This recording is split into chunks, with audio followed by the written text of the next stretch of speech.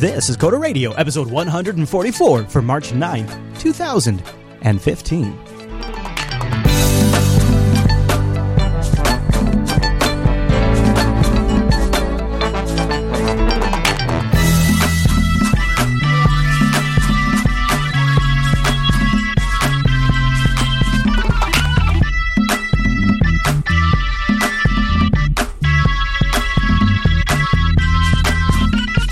Hi, everyone, and welcome to Coda Radio, Jupiter Broadcasting's weekly talk show taking a pragmatic look at the art and business of software development and related technologies. This episode is brought to you by our two fine sponsors, DigitalOcean and Linux Academy. I'll tell you more about those great sponsors as this here show goes on.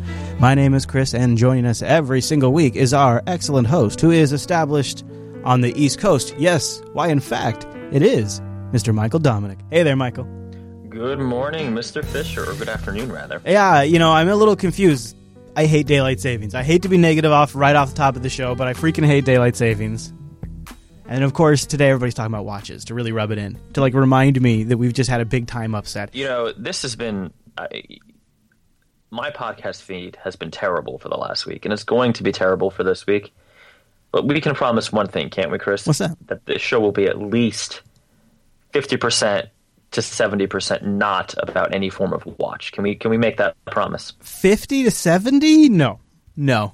But I could give you a solid. I'm 50. I could give you a solid 50 probably. You're going to talk half about the watch. It's just so not interesting. The only interesting thing is how overpriced it is. Bam. Apple's watch specifically? Yeah. Mm-hmm. Yeah. I mean, I don't have a lot to say specifically about that Apple Watch because it hasn't shipped yet. Oh, no. But so I'm okay with wearables in general. Just the iWatch, or rather the Apple Watch. You hear that? I spent the weekend with a Pebble Steel. That's my Pebble Steel right there. I don't know if that's theater of the mind. I have completely changed my mind on watches, and I want to talk a little bit about it. So I do have a few ideas, and I know one of the burning questions you've had is who the hell is the customer, and what are they going to do with these watches? It's like you have a document with my notes in it that you're reading from. And I have that answer for you. I know exactly who the customer is for apps on watches. Good, and more importantly, will they pay me? Yeah, How about after definitely. the feedback? Definitely. Bam. Yep, definitely. We'll do that after the feedback. And then we could talk about it, because, as just literally as we're going on the air, the Apple event wrapped up like a few minutes ago, where they just announced the Apple Watch with all the details. And we looked at the pricing a little bit before we went on air, and Mike and I immediately got depressed about the prospects of us ever buying one. Well, I'm not sure if it's the pricing of the watch that bothers us or the fact that our bank account balances just aren't there yet. Yeah, that's true. Yeah. But first, we did have a little feedback I wanted to get into. It was submitted to the Coda Radio subreddit, and it's a topic that we've sort of touched on. It's been a while now, but we used to touch on it more back in the day. This whole DevOps thing. It started because we made a comment actually on TechSnap that spilled over into Coda Radio, where Alan and I kind of went, DevOps isn't a real thing. It's not a real job. And then, boy, did we hear about it. And we heard about it, and we heard about it for weeks on TechSnap, and it eventually spilled into the Coda Radio program, where we continued to hear about how DevOps is a real job. It's legitimate. Not that it isn't, but this post got me thinking. The title is DevOps is Bullshit, Why One Programmer Doesn't Do It Anymore. I've always been handy with hardware. I was one of those kids you hear about that keeps taking things apart. But I never stopped tinkering with hardware and systems. I used Linux and BSD on my desktop for years, built my own LAMP stack from source, and simulated the server environment when I couldn't, or when I used Windows for work and I needed it. Anyways, it goes on to say, I'm not exactly sure what it was, but it's just always being interested in the finer details of how a system works. He kind of naturally found himself in the DevOps role, probably like a lot of developers, where you've always kind of followed the operating system, and it helps you, probably develop a better application if you have a better understanding of the operating system it runs on. But he kind of says that, he got into it when he kind of didn't really realize what he was doing, and eventually he got sick of tending systems. And he said when you're doing it properly, it can be a daunting task, dealing with storage, access controls, backups, networking, high availability, maintenance, security, and all the domain-specific aspects can become easily overcoming. But worse, I was doing too much frontline support, which honestly at the time was more important than programming.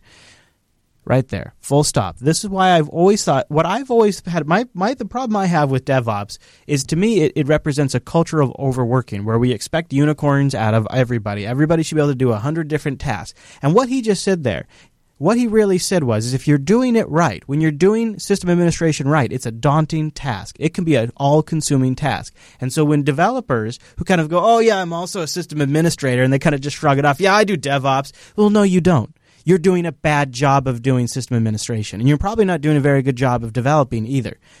Both jobs require dedicated focus. Now, I know it's not always ideal. A lot of people, especially working independently, just to save costs, have to run their own infrastructure. But when you go to large companies where they do have the money and they do have the budget for staffing, but yet they still expect developers to do this, it really pisses me off. And in the case of this guy, it eventually burned him out. And now he has a hard rule. He won't work anywhere where that's the situation. It's something that irks me still. We got such a strong reaction, and I feel what I feel like it is people being taken advantage of. I don't judge anybody who has to do this because maybe they're trying to keep things on a tight budget, or they're just comfortable. It's a very small operation and it doesn't take a ton of time.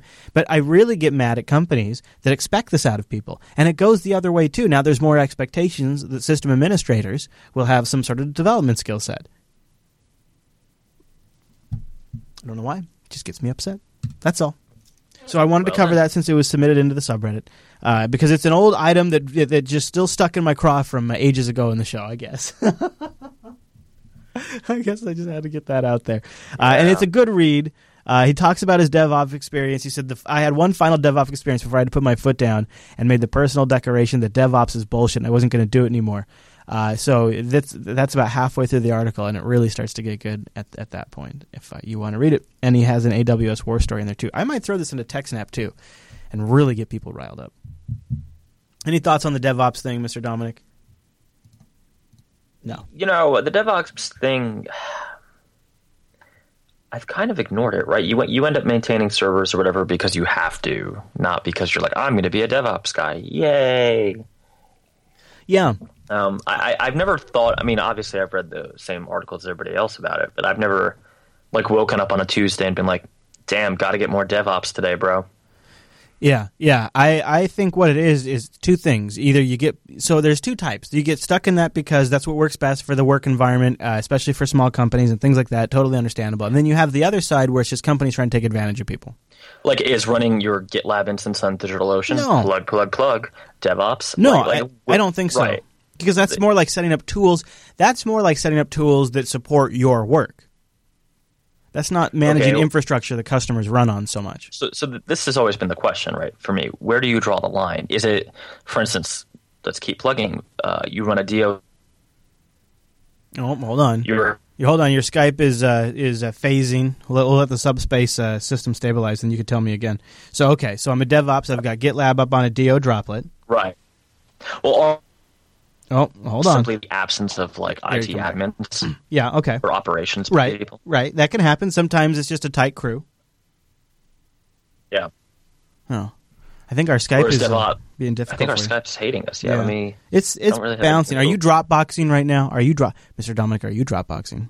I'm not, but let me see if there's anything else that's open that can go away. Let me check to see what's wrong on our Pebble. I could check here to see if the Pebble can troubleshoot the Skype connection. No, Pebble doesn't. No, it's swearing. I have nothing else. That's really strange. The Pebble just has swear words. Do you think that's normal? You think they built that into that? I think that's a feature because you talked about the Apple Watch before the show. Oh, and now, okay, yeah. Boy, that's no good. Well, while you sort out your Skype, I'll do a Linux Academy plug. Do it. And then we'll start getting into some stuff here. So first of all, let's everybody take a moment and go over to linuxacademy.com/coders. Why would you do that? Because you like saving money, and you're gonna get the Coder Radio discount on an amazing service. Now, why is the service amazing? Oh, that's a good question. I like that you're following along. Let me put down my Pebble watch. You hear that? And I'll tell you a little bit about Linux Academy. First of all, go there because they're great supporters of our network. And if you like the content that we deliver, then a great way to support the content is by visiting those sponsors. That's a pretty good reason on its own. But realistically, the reason why you want to go to Linux Academy is it is training material that is designed and created by people that truly are passionate about the subject matter. Unlike the generic training sites, these people really get this stuff. They live in this community, they live this world. Linux users, system administrators, developers, educators, they came together, they created the Linux Academy platform by scratch because they needed something that only they could build to deliver what they want. 7+ Linux distributions you get to choose from. The courseware automatically updates to those distros, so it's specific to the distro you choose, and that includes the live labs that are in part of your subscription. subscription that's spin up.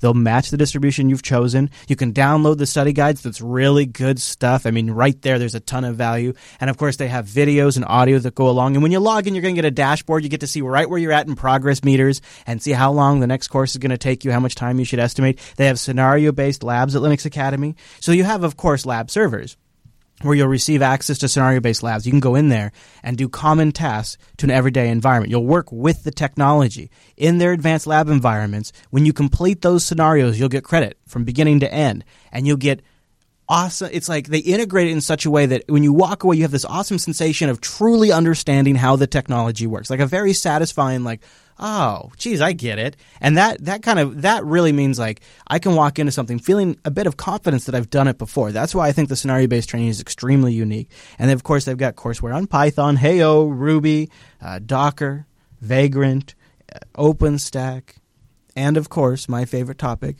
that DevOps category. If you do live in that gray world of DevOps, my friend, Linux Academy can hook you up with the knowledge you need to do a great job. And that's something I think you could feel pretty good about. If you know you're in a spot where maybe you're not an absolute expert and you just need a few areas filled in, like you need to really complete maybe a MySQL backup, or make sure you get Nginx configured properly, or get that rsync script working the way you need it to, or figure out why that Android development environment won't install correctly on that Linux desktop. Linux Academy has courseware on all of that. So start by going to linuxacademy.com/coders. That'll get you the discount, get you a great price, and get you into Linux Academy.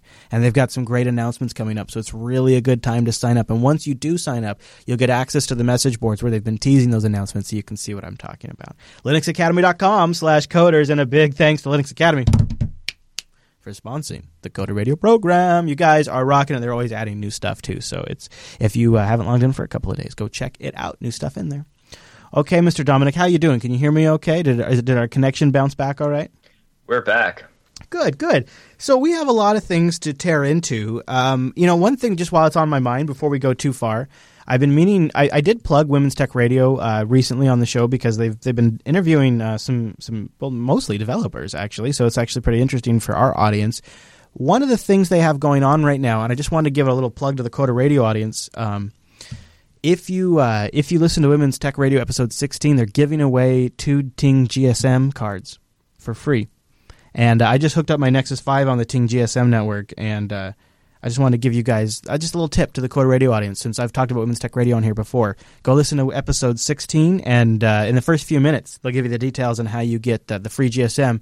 And I think they've only got a handful of submissions this week, so you have a really good chance of winning that free GSM SIM card from Ting. Just go listen to episode 16 of Women's Tech Radio. That's the neurofeedback episode. A gal from Intel joined the show, and she's a developer at Intel working on controlling robots with your mind. And they talk about that in episode 16 of Women's Tech Radio.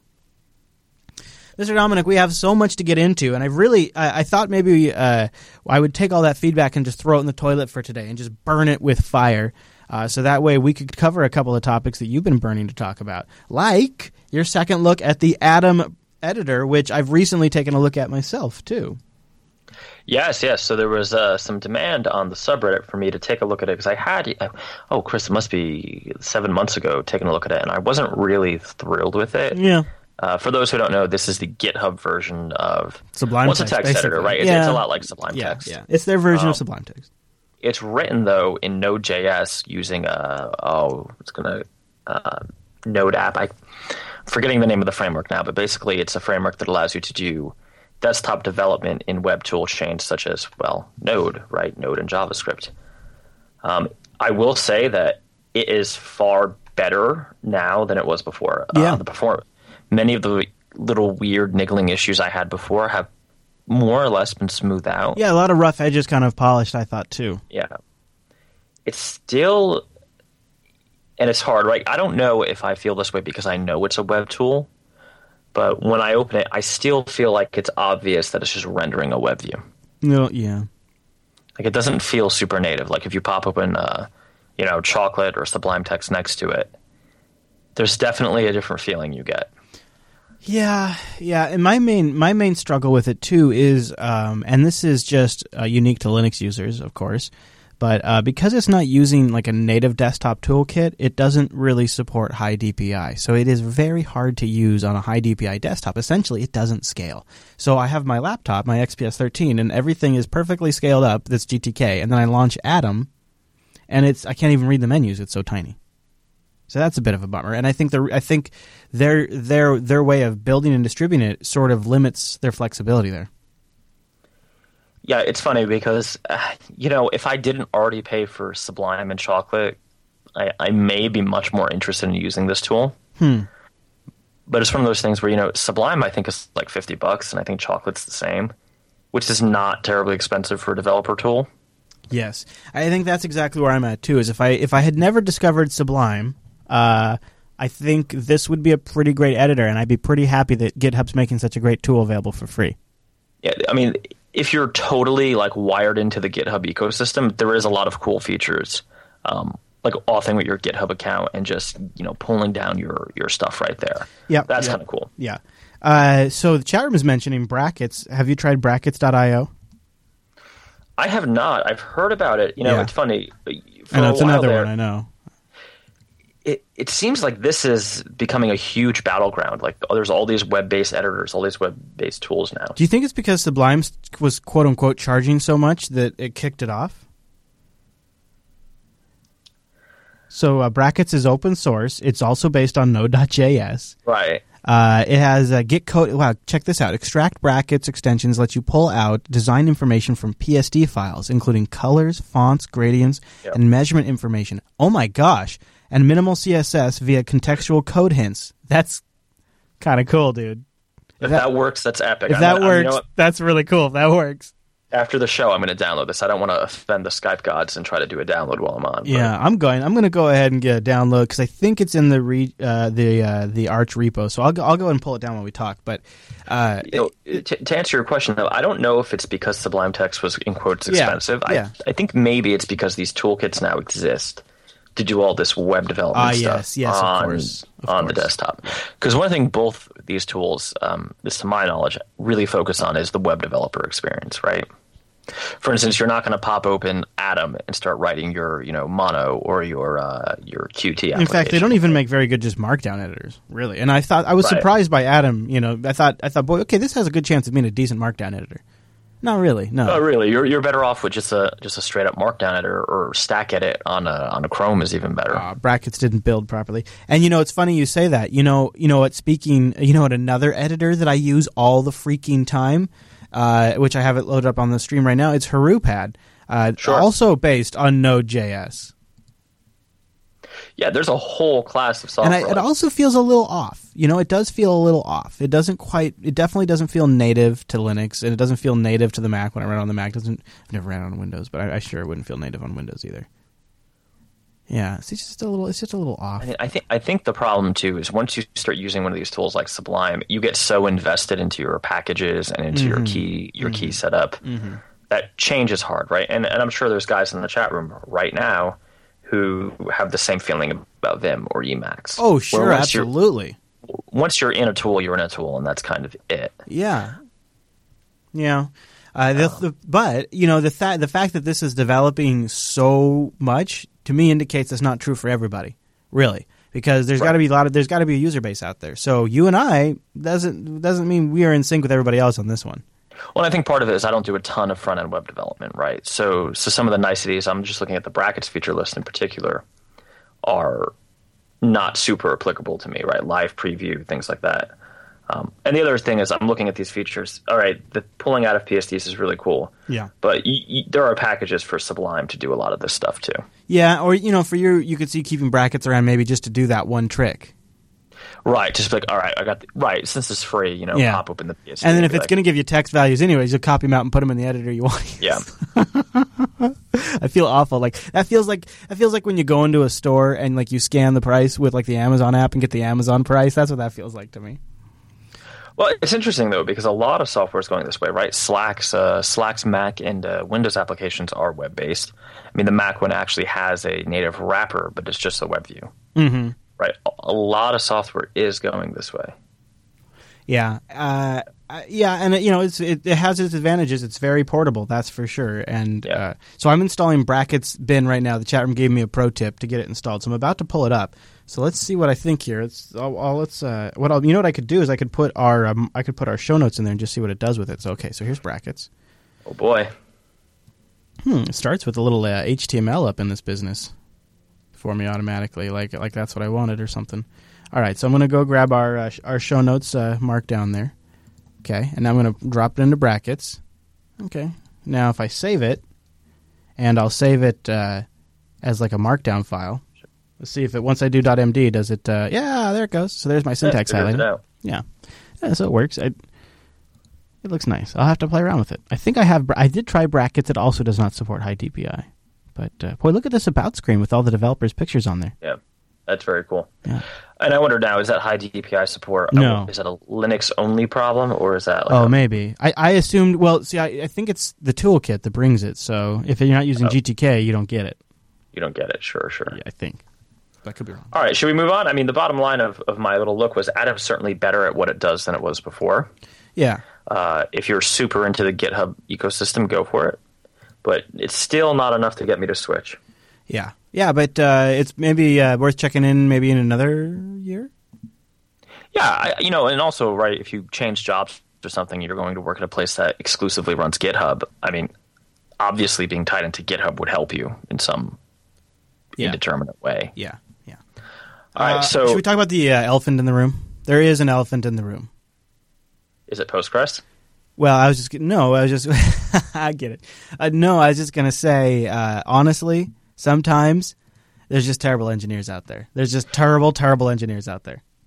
I agree. I'm one of them. I actually built a bridge this morning out of Legos that just fell right over.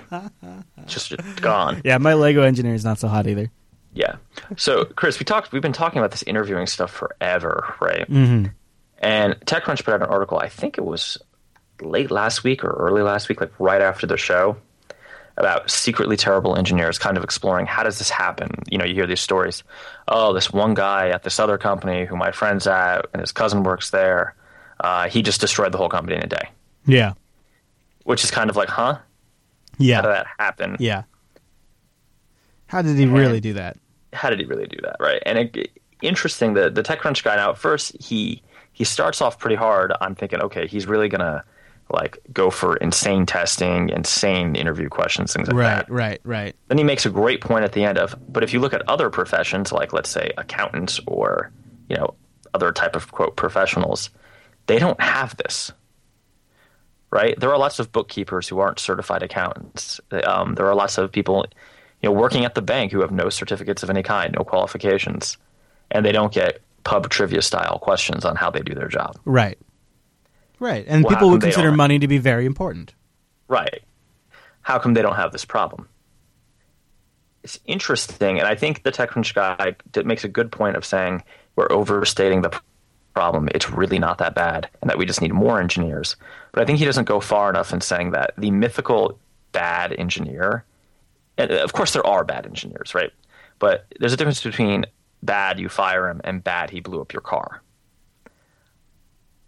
It's kind of a scapegoat if you think about it, right? Now think about especially the startup scenario, right? I've seen plenty of cases where startups have, had one developer doing something, a project maybe they didn't care so much about. And I hate to say this, but I've seen this happen to Android guys a lot. Where, iOS will be their primary focus, and then the Android guy will get destroyed because, he foolishly agreed to a date for shipping, and, that never happens. So, they fired him, and then when it came time to justify all the problems to the investors, well, we just had a bad hire, and, everything should be smooth from here. Yeah. But that's not the case, right? You obviously have other problems. Maybe, depending on your business, your sales funnel isn't there, or maybe you're not, whatever your business is, maybe you didn't do any promotion for your app, which is super common. Very common. I actually know a story of this personally from a friend who worked with me on a project and got actually thrown off the project, got fired from the project, went to another project that was exactly the same but with different managers, and was their star employee. That must have felt a little vindicating, after that, after being let go. Yeah, I must have felt. Well, what it is different environments. What do they say? Right? A fish stinks from the top. It's often the guy at the top. The fish rots from the head. Rots, yeah. This idea that, especially, great point in the article, you have a guy who worked at Google for 10 years. Yeah. And what do when you interview him? You give him FizzBuzz. Right. He should get up and leave. Like, he should walk out of the room. Because you would not, hiring a lawyer, ask them to tell you about, what's a subpoena. Yeah. Right, a lawyer who's been working for 10 years. So you think what it comes down to is humans make mistakes, and the problem isn't that because that's just unavoidable. The problem is that we almost kind of refuse to expect it, and we expect people to almost be perfect?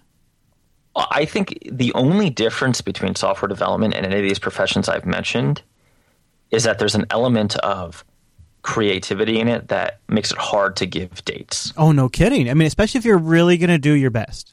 Right. So you could be busting your ass, working nights, weekends, everything, and still miss the date through no real fault of your own. Yeah. Right? Yeah. Oh, totally. You could, sure, maybe a little bit of fault. You could have underestimated the problem. Your employer could be a pain in the ass and be super picky about it. You might have overestimated your ability to get that one thing to work that you thought you'd get to work no problem. How about just one more thing, and then they send you a list of 10 things. Yeah. And they've somehow got you to commit to the time before sending you the list, right? It's just a quick thing that has 35 steps. No, I'm not saying that. I'm not going to make the full Agile manifesto of, hey, man, it'll ship when it ships. But there needs to be, like, for instance, you hire a lawyer. It's a simple trademark case, right? Should take, a month. Something happens in the case where they bring a motion. Now, the lawyer comes back and says, hey, Chris, it's going to take another 30 days. Sorry. Everybody accepts that. Right. Developer says that to you. What are you talking about? I made all these commitments, blah, blah, blah. Well, and think about it, construction, too. It happens all the time. Right. Projects get pushed back 20 days, 30 days, or more, Yeah, and I think part of it's like everybody understands why the lawyer takes more time. I think it's really just a misconception of business people. When the guy building the bridge says it's going to take another 30 days, you give him a hard time. He's like, well, that's fine. You want to drive over a bridge that isn't done? Yeah. Yeah, I've always felt like we struggled a knowledge gap because it's so hard. When it comes to, so you're lucky in a way because when it comes to developing applications, at least you're developing something that you can give a deliverable. When you're a sysadmin, your deliverable is things just work, and there's nothing you can give them to say, look what I've done, look, like this is my value. And so, at least as a developer, you have that. But even with that, they truly do not understand what goes into making that a thing, and it just to them, I think it doesn't seem quite like just because they can't conceptualize all of it, it doesn't seem quite valuable enough. Well, one thing I often notice, there's a big mismatch between things that, non-tech people really appreciate getting done and things that take a long time. For instance, nothing makes anyone happier than changing out some images. Mm-hmm. That takes 15 seconds. Mm-hmm. But do some sort of server synchronization or like data syncing from client to server, that might take a week. Yeah. And no one understands why that takks so long. And meanwhile, if you don't get the images swapped out while you're also working on that, that's a huge deal. That's a huge problem. You're better off going for the low-hanging fruit. Yep. Now, for anyone listening, I am not complaining about anyone in particular here. I'm just saying that, and this is less of a problem for consultants because when you're a consultant, you get fired. Oh, well. I mean, that's different. But when you're interviewing for jobs, I imagine when you're employed somewhere, it's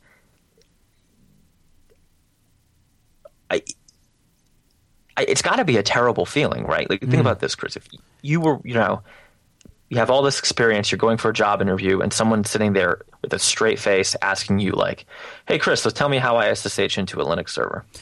Yeah, it's not the same thing, but I've told the story on the show before, but I declined a very generous offer from Microsoft because I was so put off by their interview process. And I got to a point right before I decided to go into contracting, right before I was really at the fork, and I was like, you know what?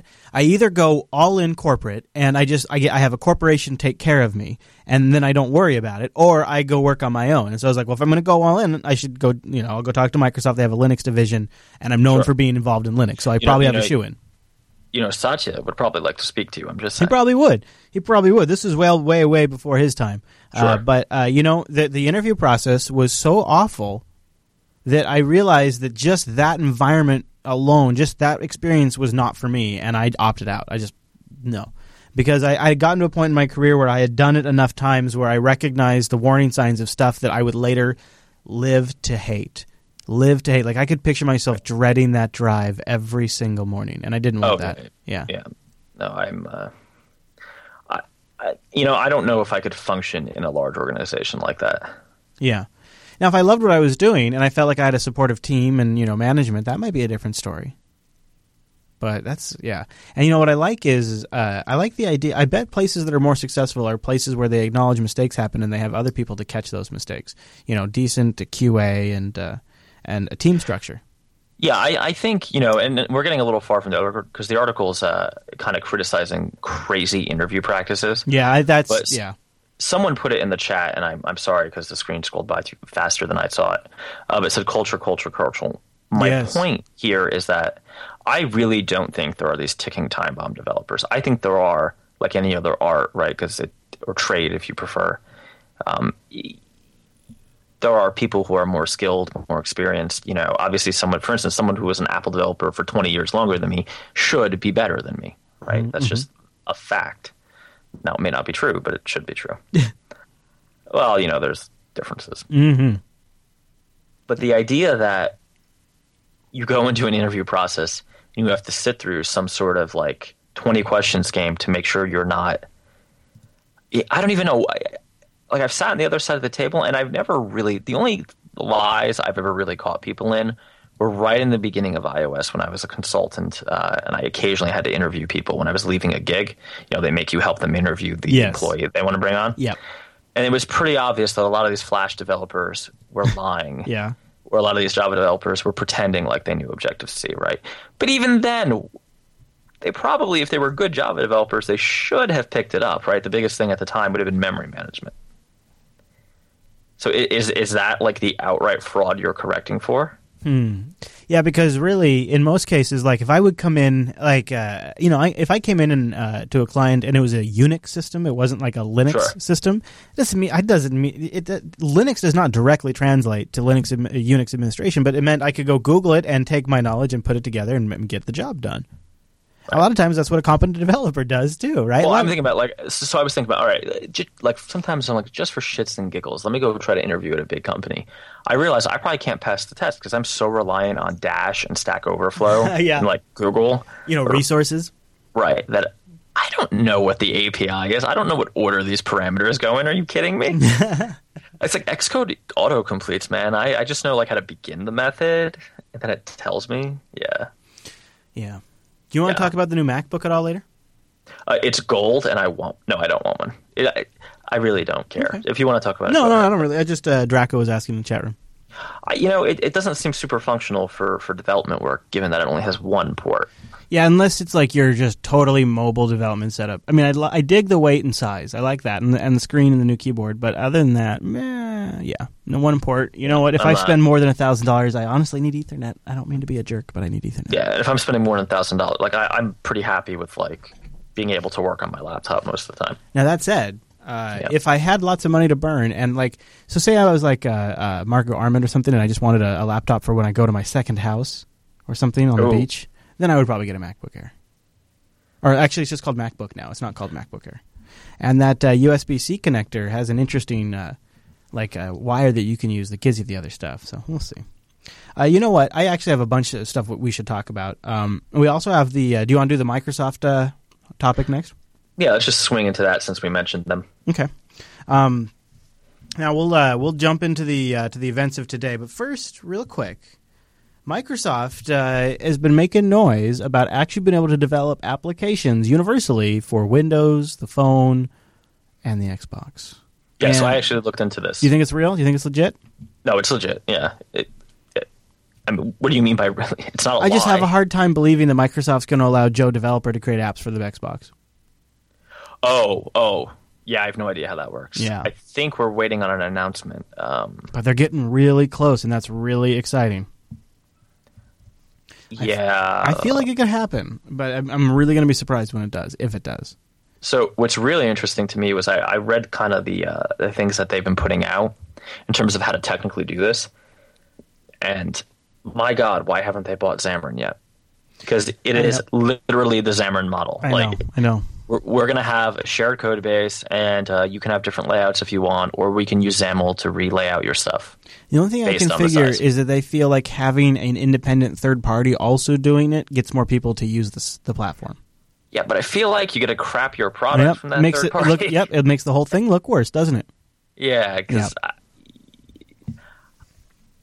it's a really, really cool idea. The problem is like I think XAML's a great idea. I think all of this is great, but it is not. At least what Microsoft has announced, these are not platforms I particularly care about or think that I can realistically be able to make a living on in any foreseeable future. So yeah, I mean, okay, you could say that the Windows PC is like 80% of the market, but nobody is using these modern apps, right? Everybody's using, frankly, everybody's using web apps written for IE6, or Win32 software. Don't make me cry. Don't make me cry on air. You know I hate it when you make me cry. Go ahead, cry. Well, so it sounds like, I don't know what you've read, but it sounds like they do have select private developers they've given Xbox Universal SDKs to, and they're writing apps for the Xbox One right now. Okay, but first of all, how do you define an app? Is it like a utility app, a media app? You know what I would like to see is a Jupiter Broadcasting app, one that lets you just look at the feeds like you do on the Roku and some of the other devices. That's what I would like to have. Yeah. Don't you think that'd be lovely? Oh, I think it'd be great. Yeah. I think one of your many .NET developers in the audience should do it for you. Oh yeah, we'll see about that, huh? Yeah. The question is, so I guess my whole problem with this is it's an awesome idea technically, and if you want to know more about the specs, we can run through it. But basically, it's super simple. It is Xamarin, right? I mean, it's not Xamarin, but it's the same idea. You have your layouts; they relay out. Yes. Your core of your application's written in a language, which I think for most people is going to be C#. Beautiful. All of that makes sense to me. Sounds like a world of snowflakes and honey. The problem is that it's not a platform that I think people want in large enough numbers to invest my very, very limited time for learning a platform, right? Mm-hmm. That's what I agree with too. That's sort of the non-starter of it, I think. Now, if they said, "Oh, and we bought Xamarin, so we're going to make this just we're going to wipe out Xamarin and make this what Xamarin should have been," then awesome. But that is going to create a whole another host of problems, because I think the point of this is to get you to develop, right? Because everybody's going to want to develop on Xbox. I think that's the hook here. And you will, by accident, have developed for Windows Phone and for Surface tablet. And exactly. Things like that. Exactly. Clever. But if it's not a game, right? Because they're very careful to say apps, not games. So how many independent developers are out there? And maybe I'm wrong. Microsoft guys, if I am wrong, email in. But I really don't think there's that many of you sitting at your desk chomping at the bit, just wishing you could write an app for the Xbox rather than a game. No, I think there's plenty of you sitting there wishing you could write a game. I just, as a content creator, would love to see it. We'll see. But they haven't even from a technical perspective, from a perspective of quality of life for a developer, the Microsoft stack is freaking amazing. Why wouldn't Microsoft see? They have such a great stack. It seems like if they went out to companies like HBO and they went out to all of these people that could make just content apps, TMC, AMC, Time Warner, whoever, whatever. I don't even know. I don't watch TV. ABC, NBC, CBS. They would make apps for the Xbox, just deliver their content directly to the Xbox, and the Xbox could become a huge, successful entertainment platform with people making all kinds of crazy, great apps for it. Somebody's going to do it. Somebody's going to give, either Apple or Sony or Microsoft. Somebody's going to cave in that has a huge ass market share of set-top TVs, and somebody's going to allow apps. And whatever those son of a bitches does at first is going to get some of the best apps out there, and it's going to fundamentally change TV. Because once you could make a television station an app and no longer a channel, man, cord cutters are going to jump on that stuff like crazy. Well, today HBO Now, right? Apple exclusive. Yep, right. Sounds like a feature. I'm sure there's going to be a pretty awesome Plex app for the Xbox One as soon as this is out. Right? Oh man, it could be so beautiful. Yeah. But yeah, that's it. I mean, if I don't want to harp on the .NET stuff because it frankly makes me sad. But I follow if you're a .NET developer out there and you have See, the whole thing, and I'll get off of it, but the whole problem with me with this strategy is you have to care about either Windows Modern Apps or Windows Phone to really want to do this. Yeah. And I've lost enough money already, so I think I'm okay. Yeah. Too mean? Too well. Isn't it a shame they couldn't have done it right from the beginning? Well, like maybe they had to go through it to get here, but it seems like this could have just been the route they took all along. I'm half joking when I say I lost enough money on them already, but I really did, right? Like I bought the tools, I bought the devices, I did all that stuff, and they just went nowhere with the platform. So it was, and they were kind of awkward about the way they handled it too. They were kind of, they didn't really say much about what was going on with RT. It's still kind of ambiguous. They had you, if you were part of the developer program, you were kind of pitching it, but then you kind of weren't because nobody really wanted it. You could do, from a technical perspective, all this really, really cool stuff in XAML and in the WinRT APIs, but you can only do it on certain devices. And I'm talking right in the beginning, right? I'm talking Surface 1 days here. So you could do, and I remember I had this exact experience, like the really awesome presentation. But then the prompt came up, but we would have to have the Surface, right?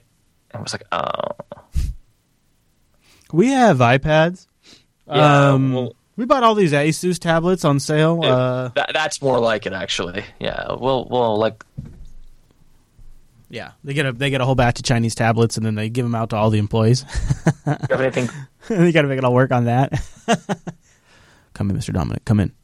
Uh-oh. Can you hear me now? Yeah, I can. Your Skype's breaking up, though. Why don't we let Skype settle, and I'll do a quick DO plug while your Skype settles out. Woot! Yeah, and then we're going to get into the watch stuff, and I'll tell you how my Pebble experience has gone. So head over to DigitalOcean.com, the next sponsor of the Coda Radio program, and go get yourself your own server that you're going to have up in the cloud with complete root access to it. Even an HTML5 console so you can watch it boot all the way up to the final completion. DigitalOcean is a simple cloud hosting provider dedicated to offering the most intuitive and easy way for you to spin up your own server. You're going to get started in less than 55 seconds. Talk about saving you some time. And the pricing plans are going to save you some money because they start at only $5 per month. And you're going to get a fully functional server with 512 megabytes of RAM, a 20 gigabyte SSD, one CPU, and a terabyte of transfer. You put a lightweight Linux OS on there, and you are going to be amazed at what you can do with $5 a month. I love it. My co-host on the Linux Action Show, Noah, just recently got his account up to 25 droplets, so he can have 25 droplets. He finds them incredibly useful. He spins them up for clients. He spins them up for his own infrastructure. I've got OwnCloud up there, BitTorrent, Sync. I've got all kinds of great things for our clips. We use FTP access up there. We bounce our Jitsi calls off of DigitalOcean. I mean, it really is our infrastructure. When we need a Linux rig, we go to DigitalOcean. And they have data center locations in New York, San Francisco, Singapore, Amsterdam, and London. It's the control panel, though. I really, really love the control panel. Mentally, I know that I'm not going to spend a bunch of time fiddling with really badly designed software. I'm not a strong enough man. I do not have enough willpower. I cannot force myself to use really ugly software that's really poorly designed after a long time when I'm really busy. Like when I have plenty of time in my hands, yeah, you know what? That sounds like a good challenge. I'll get that taken care of. When I'm a busy mother, you better not get me up in there because I'm going to get upset. Not over at DigitalOcean. Their interface is slick, it's designed intuitively, and you can get everything you need to do done. But on top of that, you can leverage it even further with their straightforward API. Create your own in-house apps or take advantage of a bunch of amazing apps that are already built for you by the community. And when you use our awesome promo code of power, Coder Digital, apply that to your account. You'll get a $10 credit. You can try out the $5 rig 2 months for free. And I like the way they do that. You just apply it to your account, Coder Digital. You can try it out 2 months for free. Go over to DigitalOcean right now. Try out the one-click deployment of things like GitLab or Ruby on Rails or Docker or WordPress or Ghost. Go try out your own infrastructure. And don't worry if you don't know how to manage a server because they have the best tutorials on the web. When you go over to DigitalOcean, check out their community section. You'll be super impressed. They have a couple of different sections you can take a look at. Right here up front and center, they're going to have some of their new and highlighted tutorials. Like here's how to manage System D. Here's Apache versus Nginx. Tons and tons. Look at these. So many great tutorials. But let's go take a look at this. Look at all of these projects, all built around that DigitalOcean API that really take using DigitalOcean up to the next level. This is the pro level stuff once you get set up for DigitalOcean. This is how you take your experience up to the next level. So go over to DigitalOcean. Use our promo code, CODERDIGITAL. Get that $10 promo, try out that $5 rig, and go build yourself something awesome. You're going to be impressed just installing packages, my friend. It is unbelievably fast. DigitalOcean.com, and a big thanks to DigitalOcean, and a big thanks to the audience for using the promo code Coder Digital. All right, so today's watch day, and this entire time leading up to this weekend, I've been asking myself, who the hell wants to spend a few $100s on a smartphone a year every two? For me, it's a couple times a year. And also then wants to spend $300-400 on a watch to tell them all of the same things that the smartphone they bought for $300 to $400 tells them. And I really was trying to wrap my head around this. And the one that I found to be the most interesting so far, because I'm a bit of a lunatic and I bounce around between Android and iOS all the time, is the Pebble. Because the Pebble has the unique advantage of working with either platform. It's not dependent on, like Android Wear is dependent on Android, and obviously Apple Watch is dependent on Apple or iOS. I think it would work maybe with the iPad. I don't know. Anyway, so I was very much appreciatively sent a Pebble Steel by an audience member, Mr. Rob, out in the audience, because it does have a little bit of a glitch, but other than that, it's in pretty good shape. And so over the weekend, I tried out the Pebble Steel with both an iPhone and an Android device. And obviously, up front and center, the integration with Android is superior. However, it's funny. So with the integration with the iPhone, everything just works, but kind of minimal. Like, I get notifications and I can dismiss them, but like all the location-based services, all the step tracking and HealthKit integration stuff, it all just works. On Android, I could do some really cool stuff like proximity-based locking. So if the watch is near my phone, Android doesn't require a PIN code, but then when my watch goes away from my phone, it requires a PIN code.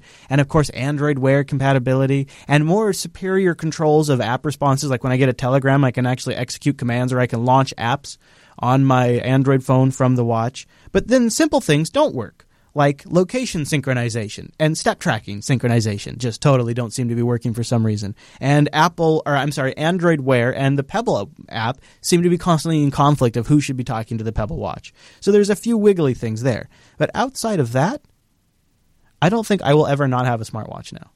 I mean, I've fundamentally over the weekend gone from I'm not sure if I have use to this seems like a necessary with some modifications accessory.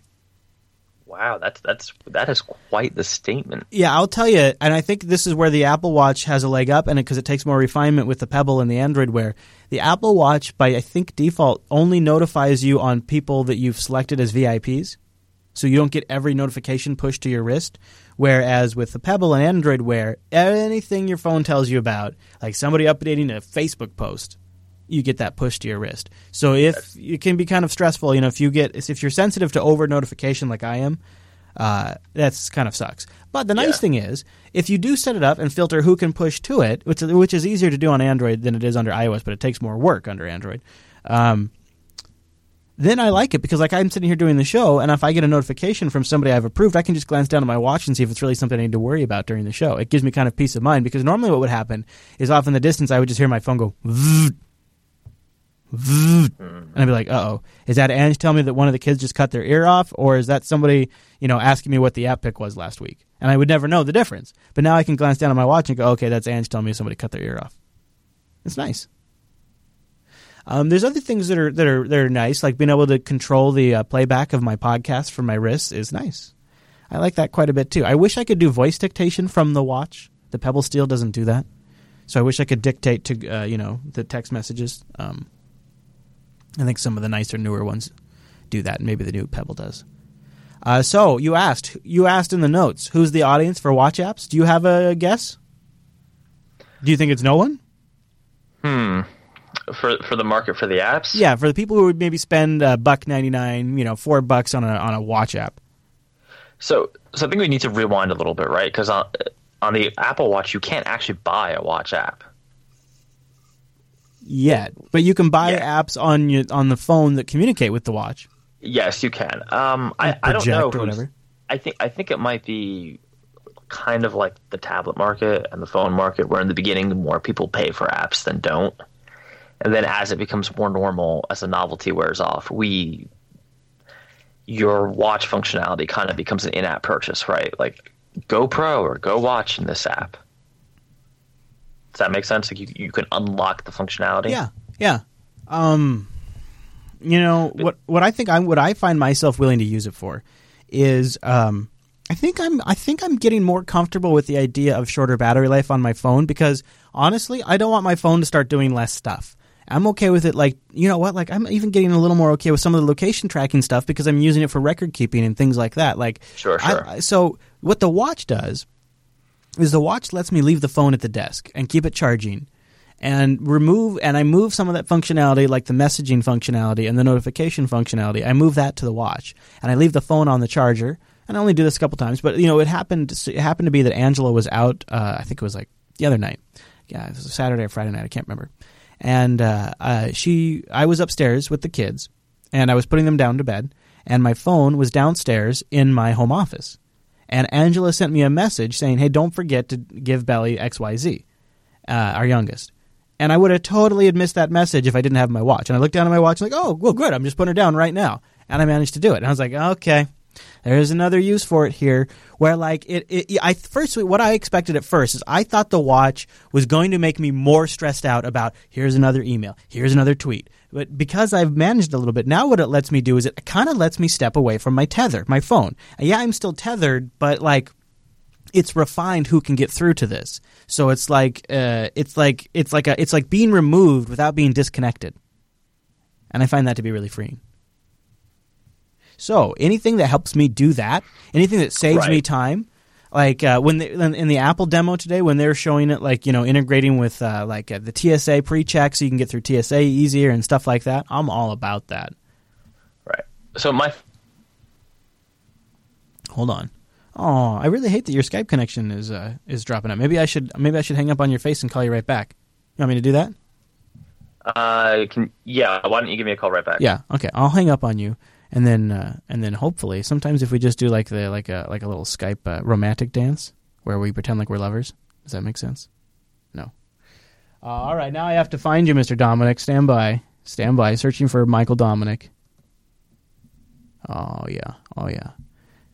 Chat room, what do you think? You weigh in. You probably saw the demo today. Would you spend over $300 on a watch? See, I think that's where the pricing's at. When we get him back, I'll ask him about that. Because I think it's the pricing that's just too damn high. Oh, thank you. Oh, hello. Thank you. Because I think you were set to invisible or something, so I couldn't. Oh, okay, great. So just don't send me the screen, and I think we'll be okay. Yeah. I think that's what's doing it. So what do you think? Do you think it's going to come down to price? You think it's functionality? Because here's my thought on it. The Pebble, the Pebble Steel starts around $200. We're talking a whole different level of price for this kind of value. And for me, if I want this watch to be something that makes my life a little easier and saves me time, I'm willing to buy apps that do that, or things that track health fitness too, like sleep tracking and things like that. I'd be willing to buy an app to do that. But I don't think I'm willing to spend $400 for something that's a companion to my phone. I don't think I'm willing. Well, first of all, $400 is the cheapest model with the worst. But yeah, and the one that you and I both looked at, they thought, boy, if we're really going to buy one, we'd be happy with it. It'd be maybe $1,000 if it was an Apple Watch. My like minimal, I would actually wear this somewhere is $500, like, which is not cheap. Yeah. I don't know. I mean, a lot of the features of the watch that you seem to like the notifications on important stuff. I've gotten to a system where I don't check my email, but for like 3 times a day now. Yes, same. Yeah. Because I just can't, like, there's one, I don't know why this keeps happening, but there's, every service that I use feels the need to email me at least once a week. Yes. Please don't. Yes. Right. Like I for instance, I love DigitalOcean. I love GitLab. But DigitalOcean does it the best. They only email you when you do something, which is perfect, right? So if you do a Doku instance and it's your first one, they send you a Doku tutorial. Oh, that's nice. That's the right way to do it. Don't email me a weekly newsletter, which they don't, to be fair to Dio. But let's say, I had to go into GitHub and turn off all my preferences because they started emailing me, hey, here are the repos of the month. Hey, here's the activity for the week. What's super annoying is Ange and I were doing an episode of the Faux Show on dating stuff, on apps, on dating, and I installed Tinder, and now I get emails like, Tinder's going to pull your profile. And I'm like, do it, please, pull my profile. For God's sake, stop emailing me about it, just do it. Like right now, when I'm looking, thankfully Google does a good job of categorizing some of this, but LinkedIn, Spotify, YouTube, Facebook, all of these, Quora, sending me emails all the time, constantly. But my Stack Overflow has been a huge pain in the ass recently. Yep. Because, I told you last week all those old questions. I don't care, right? I posted that answer 2 years ago. Yep.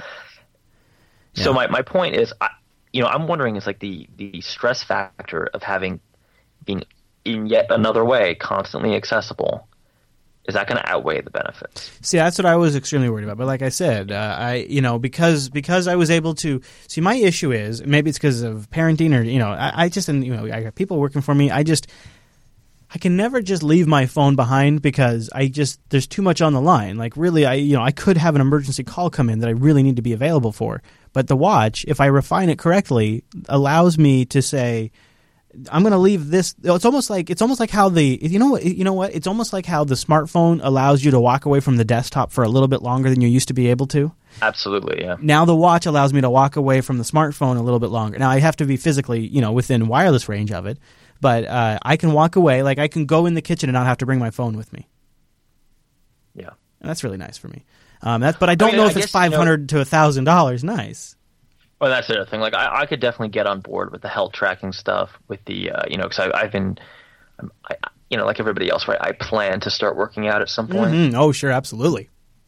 But since I know myself, I don't think that that $500 is the right investment. Right. So what I did is I decided to back the new Pebble Kickstarter, the one that's made a ton of money already. The new one. I decided. Oh, the Pebble Steel. Well, the new one. So the new Steel or whatever they're calling it, whatever it is. Yeah. So the one where they're basically turning Kickstarter into a storefront just to sell watches directly. And they've made a ridiculous amount of unbelievable, I think, God level monies. I think it's like the all-time now popular the all-time most successful Kickstarter project. I thought they'd have it on Kickstarter.com, but they don't right now. So I decided to back that one because I think out of all of the watches right now, it's got the best. Like it's got the best battery life. It's got a good look to it. It's got the best cross-platform compatibility, and most importantly, it's got the best price point. I was trying to find. I think it was like $250 for a really nice, really well designed. Have you seen it? It's beautiful. Pebble Steel Kickstarter. I'll go Google that. Yeah, go take a look. And it kind of looks like an Apple Watch, to be honest with you. I don't know if you. Of course, I stopped sending you video, but for those of you watching our at-home version, that is not the Apple Watch I have on the screen. That is the new Pebble Time Steel right there, and it's gorgeous. $250. So that's the route I think I'll go, and I'm hoping that they're embracing with their embracement of Android Wear and things like that it's going to get even more compelling. So we'll see. I don't know, Mr. Dominic, where are you at? You so the event's over and you seem a little melancholy. Like were you expecting something else? No, I wasn't really expecting much. I just think this is, to be honest, this was like more of a fashion product unveiling for me. Nothing in this was particularly interesting to me. This worries me a little bit. It scares me a little bit because Apple is a company that can get pulled in certain directions and has a singular focus. And Johnny Ive is only one man. And, I look at that MacBook, that new MacBook with the single USB connector, not even a dedicated power connector. And if you look at the internals of that new MacBook, it looks like an iPad. Like the motherboard is even the same size as an iPad. That Intel CPU pulls like 5 watts. The future, I really just doubt the long-term future of that platform. Of which platform? OS X? Yeah, I mean, with the way Apple is so singularly focused on these crazy small, tiny devices with no ports and irreplaceable parts, and I do not see them in the long haul. I just can't see it. I don't. I like when they, for example, today when they showed their product shot of all of their products and it kind of looks like the cellular signal, and they start with the watch and then they have the phone and then they have the tablets and then they have the MacBook and then they have the iMac. You know what shot I'm talking about? That picture? Yeah. Yep. The one that doesn't have the MacBook or the one that doesn't have the Mac Pro in it at all. Like, yeah, that's true. There's no Mac Pro in that shot. Like, they've just completely forgotten that they make a computer for professionals. There's no Mac Mini in that shot either. Well, what do you think? I think what they're saying is that those don't really fit the vision of Apple. Well, I just think those just are not the majority of their business, right? Oh, for sure, because it's not the majority of their focus. I don't know. The only reason I pointed out is, yeah, here it is. Here's that shot I'm talking about right here. The only reason I even point it out is because I'm just, I have production stuff that depends on it. You have development environment stuff that depends on it. Oh, yeah, no. I mean, if they dropped OS 10, I'd be in lots of trouble. I mean, that would be... And that new MacBook, to me, what that new MacBook to me looks like is it looks like it'd be the exact kind of machine you'd slide a new ARM processor into it in the future. That's why you get all those legacy x86 ports, right? You get rid of all those ports that are for the x86 platform. You kill them off. And you get everybody using this singular connector because when you go to the ARM platform, that's exactly what it'll also be, is a singular connector. Oh, if you're right, that... I listened to I forgot the name of the show, but a great episode on how they did the last processor transition.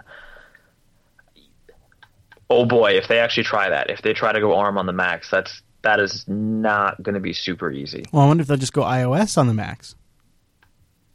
Oh, I don't think so. I think that's... I don't know. Maybe they'll start getting people to write iPad Pro apps, and then they'll go from iPad Pro to the MacBook. So this shot, I'm pulling up this picture on the stream because this shot struck me about the keynote. Out of all of the pictures they showed, this doesn't look like a picture from a computer company. That looks like a picture that should be in a magazine for a fashion company. No, that's fair. And that really scares me a little bit because I look at where they're going with this stuff, and I think there's an entire industry that could be about to kneecap. Multiple industries, really. I'm being selfish when I think of, oh, yeah, man. Yeah, I mean, I think it's a couple of years down the road, I do. But look what they're building now. I mean, this isn't, I don't know. These gold MacBooks with a single, I don't know about They're a little silly, but again, just like the gold iPads, right? They probably play a lot better in China, which frankly is probably the market they're more concerned with now. Now look at the internals of the MacBook Air. It's all battery. Or I'm sorry, the new MacBook. It's all battery. It's literally the size of the iPad Mobo, basically. And I think eventually it just goes away. If that happens, what OS will I run? I happen to know a good one you could try. Is it Elementary OS? Because I hear they want money. And it has a really good desktop environment that works well. Right now I'm trying a paper theme, but you could go with other themes, and I think you'd enjoy it quite a bit. And it turns out they don't get tugged around by fashion as much. Oh, I've seen Linux. They definitely don't care about fashion. Ouch. I walked right into that, didn't I? Kind of. Kind of did. All right, Mr. Dominic. Well, as we wrap up today, is there anything else you want to talk about, sir? No, I think I'm all right there, actually. All right, well, I will let you know when I get my Pebble Steel. Yeah, so I did. I pledged $265. I got a Steel. So when it comes in, I'm pretty excited though. After having played with this watch, I was like, there is something worth addressing here, I think. I'm not as down on it as I was. I'm just now down on the implementation and the price, but I'm willing to also say that, having used this, I look at that Apple Watch, and in some ways this looks like how the MP3 players looked before the iPod. Right. I recognize that this is not as flashy as the Apple Watch, and I might see an Apple Watch and change my opinion and maybe say I do need to have one. I like the Pebble lets me move around a little more, though. So that's my final thoughts on it, but thanks for letting me talk about it a little bit, Mr. Dominic. No problem. And if you ever make an app, you let me know. I'll pick it up. I'll beta test it for you. Step zero is affording the watch. Well, the Pebble is more... Pebble. Yeah, it's probably going to be a Pebble watch. Our favorite podcast player, Overcast, I believe, is going to have watch controls. I actually do like Overcast. Yeah, I like it quite a bit. And having, so I've been using Pocket Casts on my Nexus 6, or 5, I wish, on my Nexus 5, and I can also kind of control the playbacks, but a dedicated app that's aware of what the podcast is and gets like cover art and stuff is going to be really cool. So as some apps come out, I might change my tune on the Apple Watch. But right now, I'm going to say pass. We will have to see. Mr. Dominic, is there anywhere you'd like to send people throughout the week? Just the recently reclaimed DominicM.com. Nice. Powerful. Hey, don't forget the Coda Radio Show is live on Mondays at noon Pacific, 3 p.m. Eastern over at jblive.tv. And we'd love to get your feedback over to jupiterbroadcasting.com/contact or engage in our subreddit. Make the show even better, submit topics for discussion, or chat with the community. CodaRadio.reddit.com. Gpotter is a great app. I agree. Great for Linux. I download a copy of our MP3s that way. All right, everybody. Thanks so much for doing this week's episode of Coda Radio. See you right back here next week.